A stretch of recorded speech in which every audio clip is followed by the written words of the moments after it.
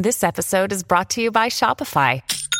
Forget the frustration of picking commerce platforms when you switch your business to Shopify, the global commerce platform that supercharges your selling wherever you sell. With Shopify, you'll harness the same intuitive features, trusted apps, and powerful analytics used by the world's leading brands. Sign up today for your $1 per month trial period at shopify.com/tech, all lowercase. That's shopify.com/tech. When you need mealtime inspiration, it's worth shopping Kroger, where you'll find over 30,000 mouth-watering choices that excite your inner foodie. And no matter what tasty choice you make, you'll enjoy our everyday low prices, plus extra ways to save, like digital coupons worth over $600 each week. You can also save up to $1 off per gallon at the pump with fuel points. More savings and more inspiring flavors make shopping Kroger worth it every time. Kroger, fresh for everyone. Fuel restrictions apply.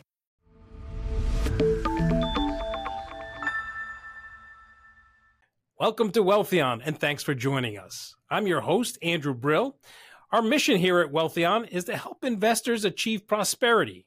Whether you're a seasoned investor or a novice like myself, you'll benefit from our expert interviews that unravel and simplify the dynamic landscapes of economic trends, markets, and investments. And remember, Wealthion's not just a channel, but a conversation with our vibrant community, so keep the feedback coming. And remember, we're trying to bring you information that's going to help you achieve your financial goals.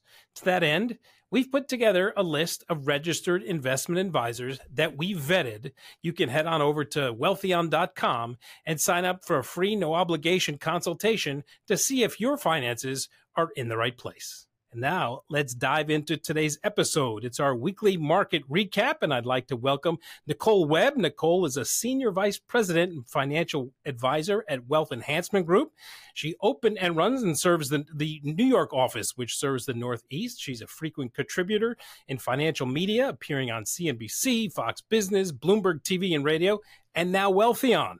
Yeah. And her insights have appeared in print in the Wall Street Journal and New York Times. And Nicole's gracious enough to spend time with us to help us understand what is going on in the world of the economy and the markets. Nicole, thanks so much for joining us. Yeah, thank you. I'm excited to be here. Excellent. So, Nicole, we like to start by asking people, what keeps you up at night? Yeah. Oh, man, what a doozy. I mean, I have to just put the plug in there as the mother of a toddler, generally my toddler. But, you know, from a markets perspective, I mean, not too terribly much. I think the most well-known thing about markets is they're anticipatory and they're always attempting to price in knowns. And so in terms of things keeping me up at night, markets specific, I would say it's the next unknown, the next kind of pull the rug out from underneath you. You didn't expect it to happen. 2022 and 2023 were kind of systematically almost like the beginnings of a small recession that never happened. And it happened across many sectors. So we had the banking crisis with SVB. You had the ripple effect of what pressures are going to happen as a result of commercial real estate. So you kind of had all these mini stories play out. And those ones we all dodged. And so it's kind of waiting for that next unknown catalyst. When we think about policy and economics, I would say that the backdrop of deglobalization is something that I spend a lot of time thinking about and sorting through as it applies to markets. So when you think about globalization as the backdrop of earnings growth and margin expansion, you would think the counter about deglobalization, so onshoring more here in the US and the costs of labor and inputs going up. So that's rather curious. And then I think we're all still kind of sorting through business post-COVID. How do we kind of reaccelerate the energy of people working together versus so much remote work from home, hybrid work? Because we do know that a lot of creativity comes from human interaction, and continuing to watch that play out through productivity. What's interesting is that the jobs numbers came out talking about people at home and people working online and stuff, and the interview we're doing online, and it'll stream online. So there's obviously that component to it. But jobs numbers come out. Jobs numbers seem to be very good for the time being. There didn't seem to be a January effect, which everybody, everything that I read thought, oh, maybe there was a January effect. There'll be people laid off from the holiday rush of people getting hired, but that didn't seem to happen. But now we're getting reports of the giants, even from the financial sector, from the services sector, people laying people off. Yeah. Is the Fed rate working? Is there tightening working because people are laying people off? Or, the very general question, are we going to rely too much on AI to do people's work? Yeah. So I think the jobs report is a mixed bag of really interesting data. And so, this jobs report really showed one thing that stuck out, which is kind of weak growth or deterioration in total hours worked. And that's really interesting. So you could look at total hours worked through a glass half full and say, okay, well, this signals improved productivity, which means that unit labor costs are going down, and that's going to be great for companies that are experiencing this because unit labor costs going down helps with profitability. On the flip side, you're likely going to hear the argument as more people sort through the jobs data say, okay, well, if we have weak growth in total hours worked, that is a classic late cycle signal where hours are being reduced before layoffs come through. And so what's likely happening is both, where you're having productivity increases at some companies and where you might have kind of future layoff signals coming. A couple of examples of that would be Amazon coming forward and saying, we were able to reduce repetitive code input at AWS by 20% thanks to AI. That is a straightforward productivity increase in that mega cap sector. On the flip side, though, you hear about layoffs at UPS, and some of that is just kind of the shoring up of what is the new normal post-COVID. So, bringing in so many new jobs at UPS during that time, and now kind of finding their balancing act in the new normal. And then I think also there was a bit of a surprise in December in terms of consumers really showed up and spent a lot of money through the holiday season, and that really wasn't the expectation. And so we might see lighter layoffs in that area, just simply because we didn't ramp up seasonal work as much as we had in prior years. So we believe that jobs is going to continue to be a mixed bag of signals, probably on the pro side again, productivity, on the negative side, some of kind of this more late cycle traditional way of thinking that, we're cutting before we're laying off. And so it's a data point that we'll continue to watch closely. I want to touch on something you asked about consumer spending and the reports about consumer confidence, not my confidence, but consumer confidence, I guess, in the economy, with a lot of people spending money over the Christmas holidays and a little bit into this year.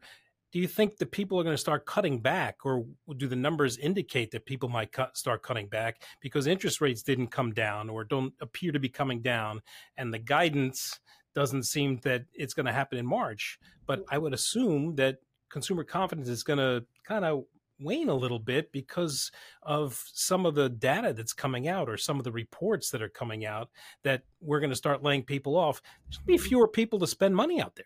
Yeah. The consumer is so interesting right now. And there's kind of this strong bifurcation between people who are dependent on employment today, and then the concentration of wealth in just the wealthy individuals in this country, and then this entire population of baby boomers. And that's a little bit of the underlying data there. So when we think about the baby boomers as a general population, they act very interestingly. That their generation loves owning two homes, this coined term of snowbird.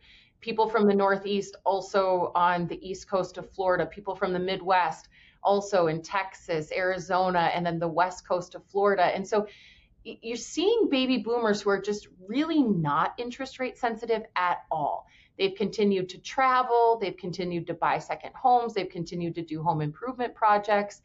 And then there's the consumer confidence in all of us that are still working. And we always think a weak labor market plays into that. And we also believed that the consumer in that sector, the still working era, was going to be more interest rate sensitive than they're playing out to be. And so, we saw just a slight pullback in mortgage rates and a reacceleration of, activity in the real estate market. And so the consumer continues, to be one interesting data point, but consumerism is sending a lot of mixed signals. We're still seeing strong credit card data, seeing that most debt is secured long-term debt. And so we'll continue to watch for erosion there. But as long as we're seeing such good headline numbers from the jobs reports, we believe that the consumer will likely continue to spend kind of across the board. Are we kind of redefining what the middle class is? I mean, you talked about the baby boomers with 2 homes, and then what I would consider the 1%ers that are just not having the issues that some of the people that are in the middle and lower middle class having. Are we redefining that? Because it seems that the separation is becoming greater. Yeah, I think this question is meaningful and it's important as one kind of navigates their own just economic thesis. There's, like I mentioned, the baby boomer population and the wealth creation, even just in the last decade, is meaningful. And then those who were not interest rate sensitive in terms of needing debt to operate, or who had the luxury of, gas prices not really holding them back because they're not in their commuting years. Or, you can think about this in so many different pockets.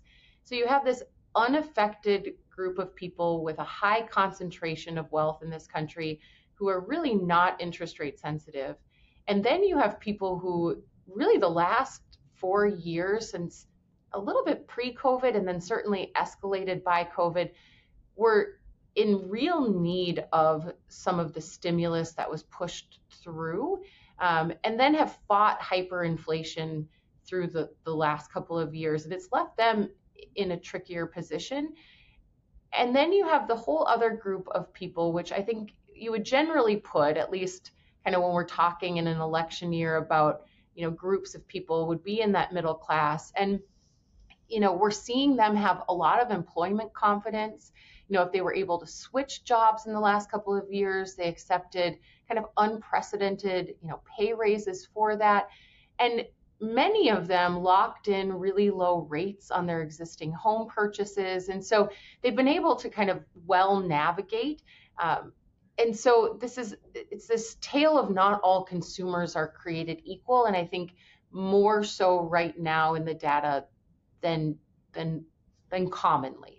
So let's get into the interest rates and the people who do rely on that. And, the Fed comes out, they're still trying to tighten their belt. They see inflation still over the 2% level where they'd like it. They leave rates the same. How is this affecting the market, and how is it going to affect the market going forward? Do you see us getting to that 2%? Yeah, I think one of the most interesting things that's come out of disinflation is that, the Fed held off, and a lot of people will say, they were really late in kind of this tightening cycle. And what we're seeing now is they were partially right. A lot of inflation was in fact transitory. It just took longer to transition through. And so disinflation has been strong. I think there's concern, as Powell said, around the stickiness of disinflation. So, they have to continue to navigate data, and it's messy data, around, not wanting to reaccelerate inflation and what pockets would be most sensitive to that. I think when you think about markets right now, it's really important to focus on the fact that it's not necessarily when. I think there's a lot of consensus that the when is in the year 2024. And to really focus on the why, which is the dual mandate of the Fed. And, that the Fed cutting rates is really specific action to, maintaining low unemployment and maintaining stable inflation. And so as growth continues sideways or is on a sideways trajectory and inflation continues to ease, then policy becomes overly restrictive. And I think that in and of itself is helpful in how one continues to navigate investing. And really right now, the focus from an investing perspective is, you want to be thinking about the structure of debt within the companies that you are investing in, and then managing to the expectation of how interest rates affect those businesses specifically. This episode is brought to you by La Quinta by Wyndham. Your work can take you all over the place, like Texas. You've never been, but it's going to be great because you're staying at La Quinta by Wyndham. Their free Bright Side breakfast will give you energy for the day ahead. And after, you can unwind using their free high-speed Wi-Fi. Tonight, La Quinta. Tomorrow, you shine. Book your stay today at LQ.com. At Evernorth Health Services, we believe costs shouldn't get in the way of life-changing care. And we're doing everything in our power to make it possible. Behavioral health solutions that also keep your projections at their best? It's possible. Pharmacy benefits that benefit your bottom line? It's possible. Complex specialty care that cares about your ROI? It's possible. Because we're already doing it. All while saving businesses billions. That's Wonder made possible. Learn more at evernorth.com/wonder. Are we looking at interest rates properly? Sherrod Brown, the Democrat from Ohio, said, we're being too restrictive and we're relying too much on interest rates. Is that the right metric to try and control inflation and the economy? Gosh, I think when you think about the levers available, that is, this is a complex question and maybe even a bit above my pay grade in terms of, way above mine for sure. Yeah. One of the things, and Neel Kashkari has been vocal about this within the Fed. And, I think to my earlier points, interest rates only do so much. And, you can highlight, going back to Neel Kashkari's comments, immigration policy. And the jobs report will continue and does continue to kind of highlight this. So we're all acutely aware of, the issues we have at our borders. And yet we've been really kind of reliant on non-born, work as part of the labor pool. And so, some of that policy intersection, I think, is where people who think we're too, singular in our conversations about rates exist. I think from, a market's perspective, rates are really important in terms of how you value a company. And so I do believe we should still focus on rates when it comes to how we think about earnings per share growth of the companies that we are investing in. I think there's a whole other side to this, which is policy. And we really believe that our job is to look at existing policy as it exists today and make conscious investing decisions based on it. And then, as policy changes over time, one then applies those changes to their investment thesis and how businesses will operate. So I think it's just this distinction of we invest in companies. We don't necessarily invest in, what policymakers are doing day to day. Right. And I want to just go back to interest rates and how they relate to certain things. Like, there are obviously things that are coming down. Some prices are coming down, but for some reason, food doesn't come down. Is food and stuff like gas prices have come down, used car prices have come down. Yeah. So it is easing a little bit, but why does food lag so far behind? Because food prices are still crazy. Yeah. I mean, food's really interesting. I tell clients this story often. I have this very visceral inflation memory of going to Target to buy groceries, and I reached for chicken and was just couldn't even believe that it was $12.99 a pound. It's just something incredible like that. And I felt like spending $20 for chicken just seemed astronomical. And we've seen some of those prices come down. And that's where, kind of going back to my comments earlier about inflation being transitory. So, you have that. And then you have the geopolitical pressures that have affected food as well. So on one hand, you have meat distributors where the plants are open again, and you've seen those prices come down. And that's an element of that transitory inflation. We were able to fully staff and be at full operating potential again.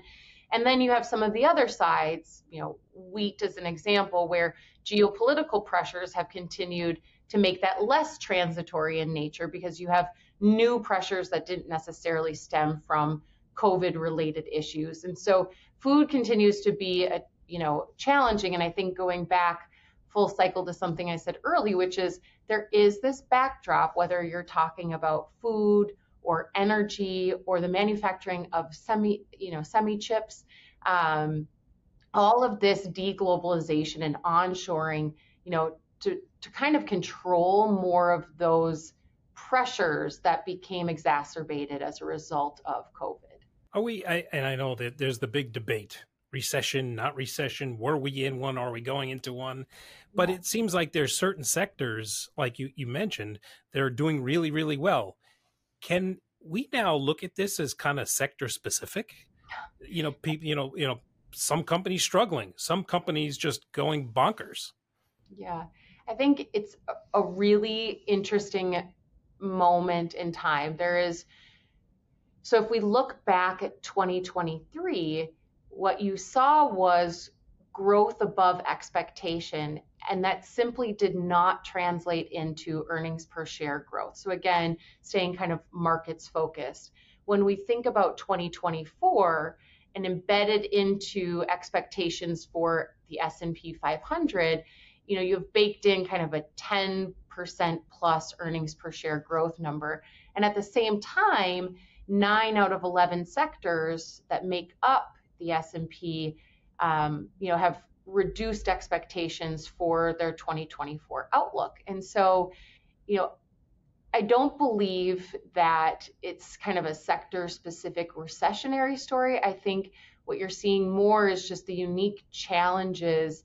And I'll just take comm services and technology, which have actually increased their expectations for 2024, where the other 9 have not. And what you're seeing is kind of this resilience, the digitization, the technology advancements, really happening in the short term, and then kind of the necessity of some stabilization of rates or rate cuts, some of kind of these labor costs. Last year, we were still faced with, high labor expenses, and then that backdrop of deep globalization. And so the broadening of the market may take longer than that was expected initially for 2024, where at the end of 2023, everyone was kind of, okay, it's going to be the broadening trade in 2024. That's the setup. And instead, what you've seen in the first trading month of the year is technology continue to be both what pushed us ahead in 2023 and what's taking off so far in 2024. So let's get to some of those tech companies that have gone bonkers. I mean, I guess early in the week, Wednesday or so, Alphabet and Google and Microsoft come in and, beat expectations, went down a little bit, have recovered nicely, but it did go down. First of all, why that swing? I mean, I guess some of the profit was built in and people are like, oh, great. And then people like, okay, I'm going to take some profit. I'm going to get in a little bit lower and then ride it out. So, those two in particular, and I know Microsoft, really put a charge on towards the end of the week. So how about those two to start with? Yeah, well, I think overarching, whether you are talking about Amazon, Alphabet, Apple, Meta, yeah. It's all kind of the same story to me. One of the analysts on our team, and he's just exceptional, and he said it so well. He said there's a scarcity premium in the mega cap names right now. And that scarcity premium is related to AI. Everyone wants to participate in what we believe AI can do. And the early benefactors are the creators and the early adopters. And it's those who have the ease of deployment because they already are technology companies where we're seeing the most flows. And so when you think about, and again, what I said earlier, AWS, had a 20% increase or decrease in repetitive coding that individuals had to do as a result of AI. That's a massive shift to productivity. Meta declaring its dividend, Meta saying our free cash flow growth is through the roof, even though we're continuing to invest in, future stage technologies. And again, part of that growth, that free cash flow growth, is coming from the AI applications. You can move down the list to Alphabet and the way it's using AI to increase advertising sales and what they charge per advertisement. So, it's again, this scarcity premium in how do I participate in AI? And right now, mega tech is the way that most people are comfortable doing it because they can see it happening already.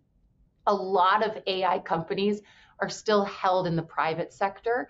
And so, it might take a while for, more participation or more of the names involved in AI to come public. And until then, you'll probably continue to see, flows, at the active level into these technology names. Do you see more of those private companies doing an IPO? I was reading about, IPOs might be back. Yeah. I would assume it's a great way to raise cash, especially when interest rates are high. Yeah.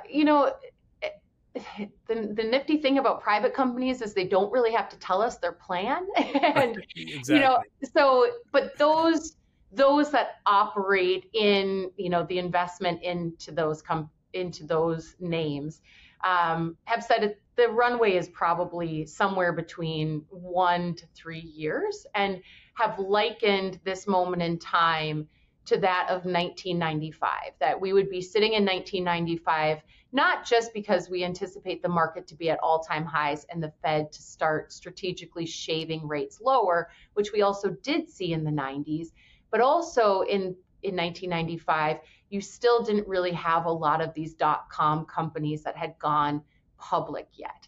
And so it wasn't until, 96, 97, 98 that you started to see more of that move to the public markets. And so there is, a sect of people who believe that we are just in the beginning, the beginning stages of what AI will look like inside of our markets in terms of public investment, and that it'll take a year or two to kind of start to move its way in. So we're looking at the AI bubble as opposed to the dot-com bubble at this point.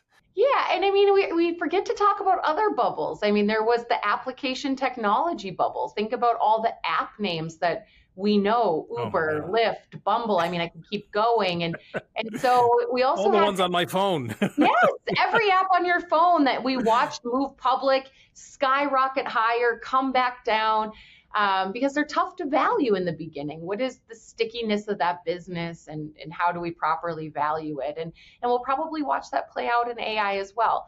What's interesting, though, is that some of these private companies lit a fire under the feet of the names that we know so well. So when you think about ChatGPT as a large language model, you better believe that put pressure on the people at Alphabet, as an example, for Google to build out its large language model and then move it into its enterprise systems to make it applicable to business everywhere. And so, you're going to start to hear more of kind of the rolling out of how do some of these large companies take what they've built internally to increase productivity and hopefully, net margin, net profitability for lots of businesses. And, that then can play out in that broadening trade as well. You almost get the sense that, like you say, that you kind of have to get on board.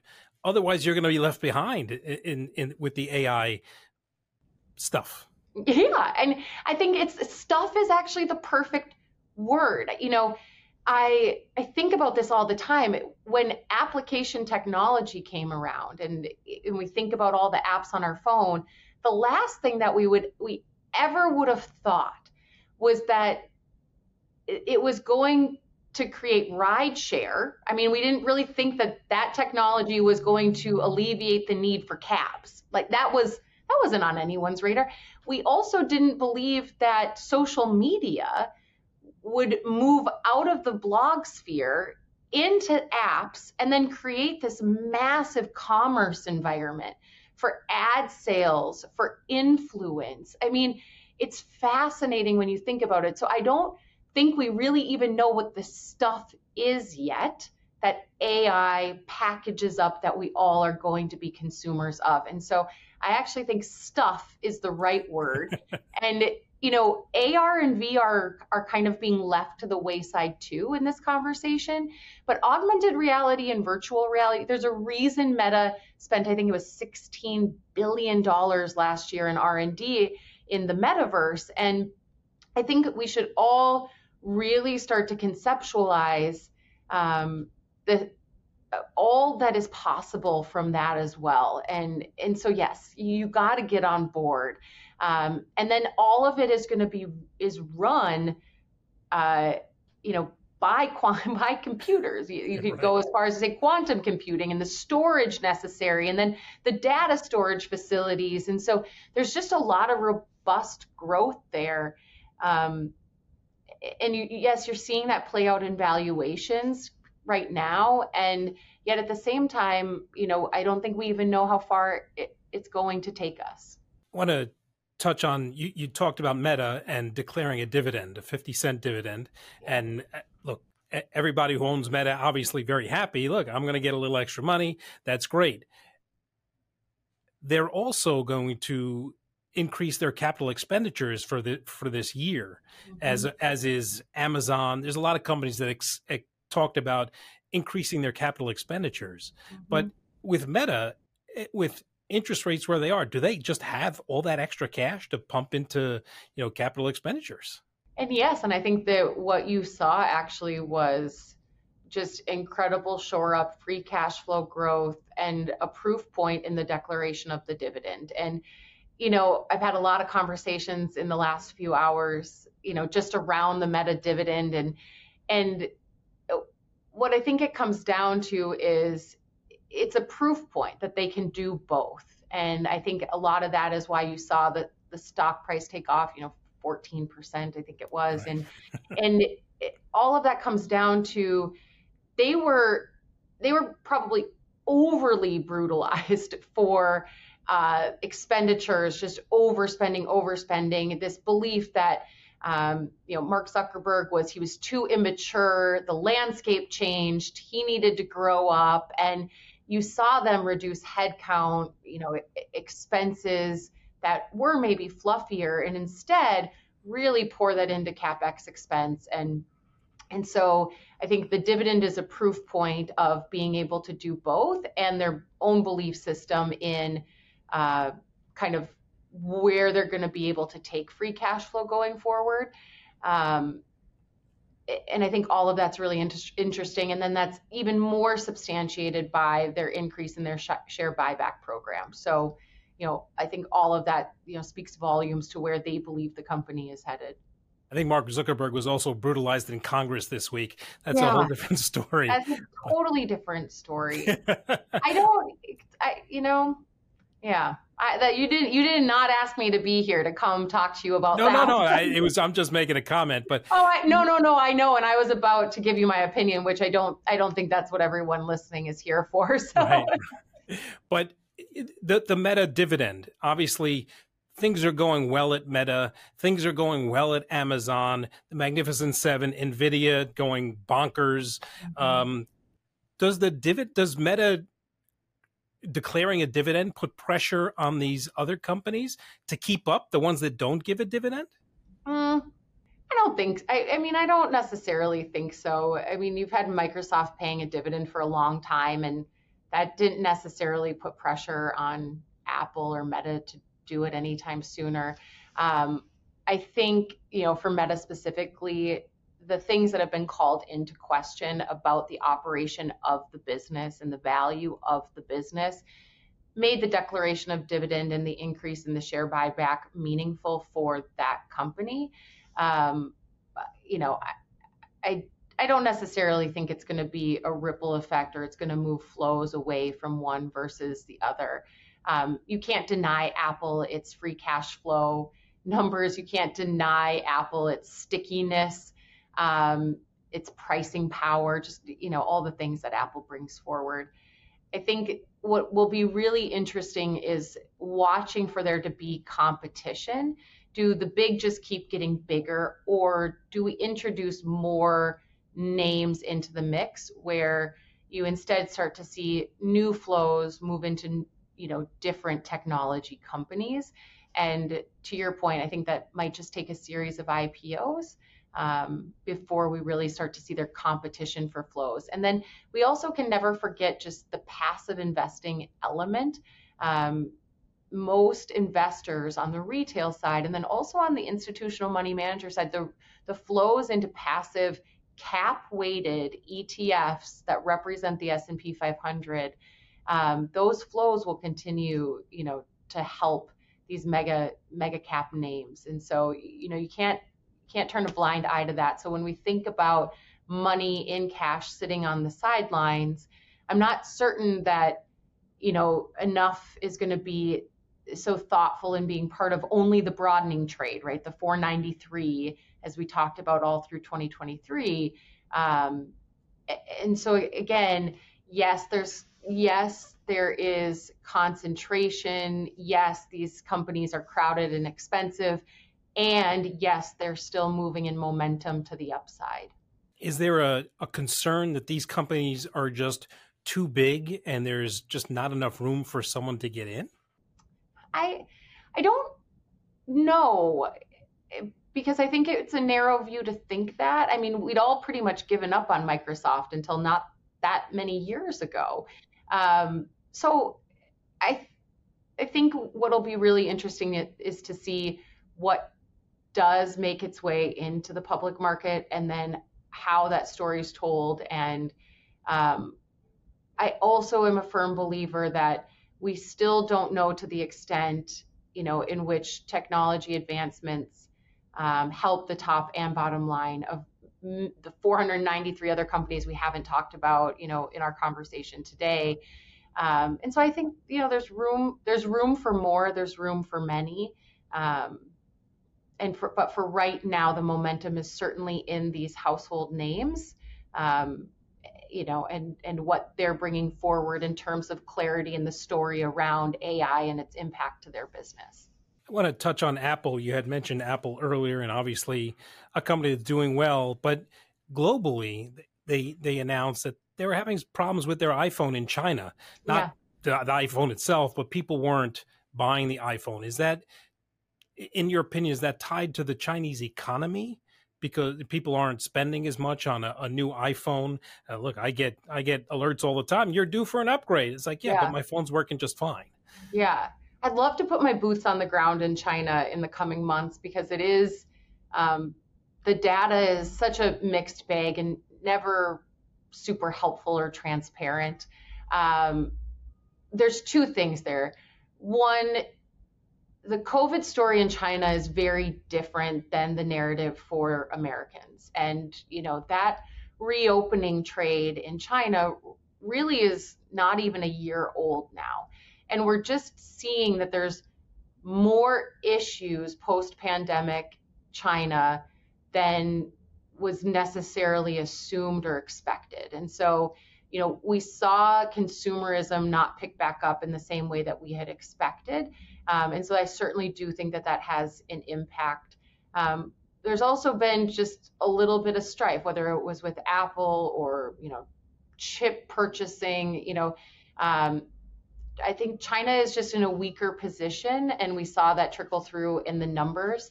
The thing about Apple, though, is we do know that their intent is to really try and ramp up their services side of the business, and that's going to take some time. And so, yes, it's going to be highlighted when they don't hit on the product side, especially ex-US. And at the same time, I think a lot of people are betting on Apple's ability to move away from, being so product focused and bring more of that services orientation into the business mix.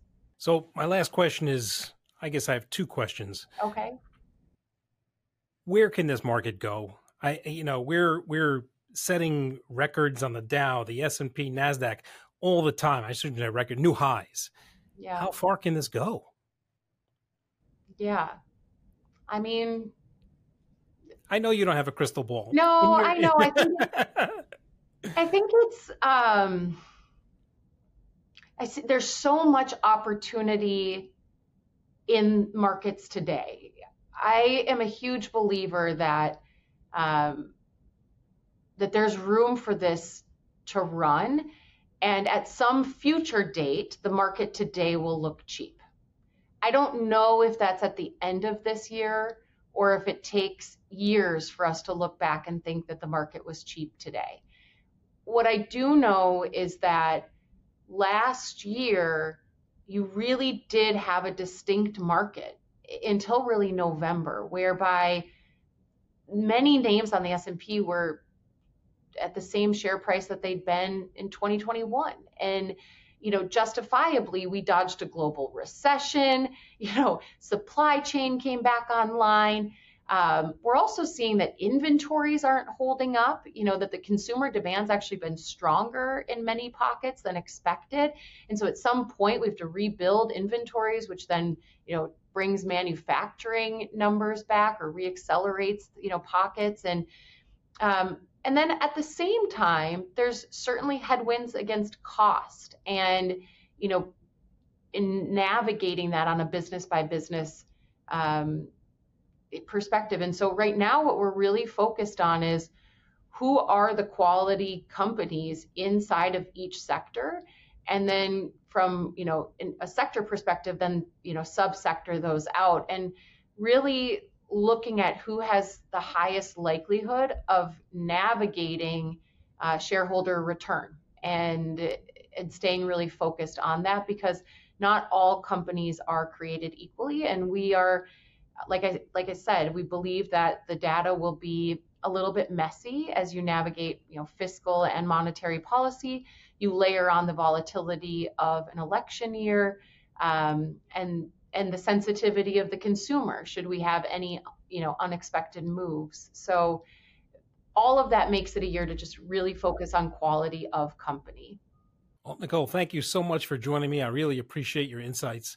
Where can people find you on social media, if you're on social media, so they can gain more insights? Yeah, I love followers. So you can follow me on LinkedIn at Nicole Webb. I'm pretty active there, and I would say that is the best place to find me.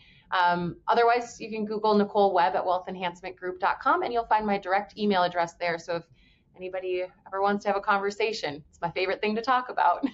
Nicole, thanks so much. We really appreciate you coming on. Thank you. That's a wrap on another episode of The Wealthion Show. If you have any questions or topics you'd like us to cover, or guests you'd like to hear from, please reach out via our email, social media, or head over to our website, wealthion.com. Thank you for watching, and until next time, stay informed, stay empowered, and may your investments flourish.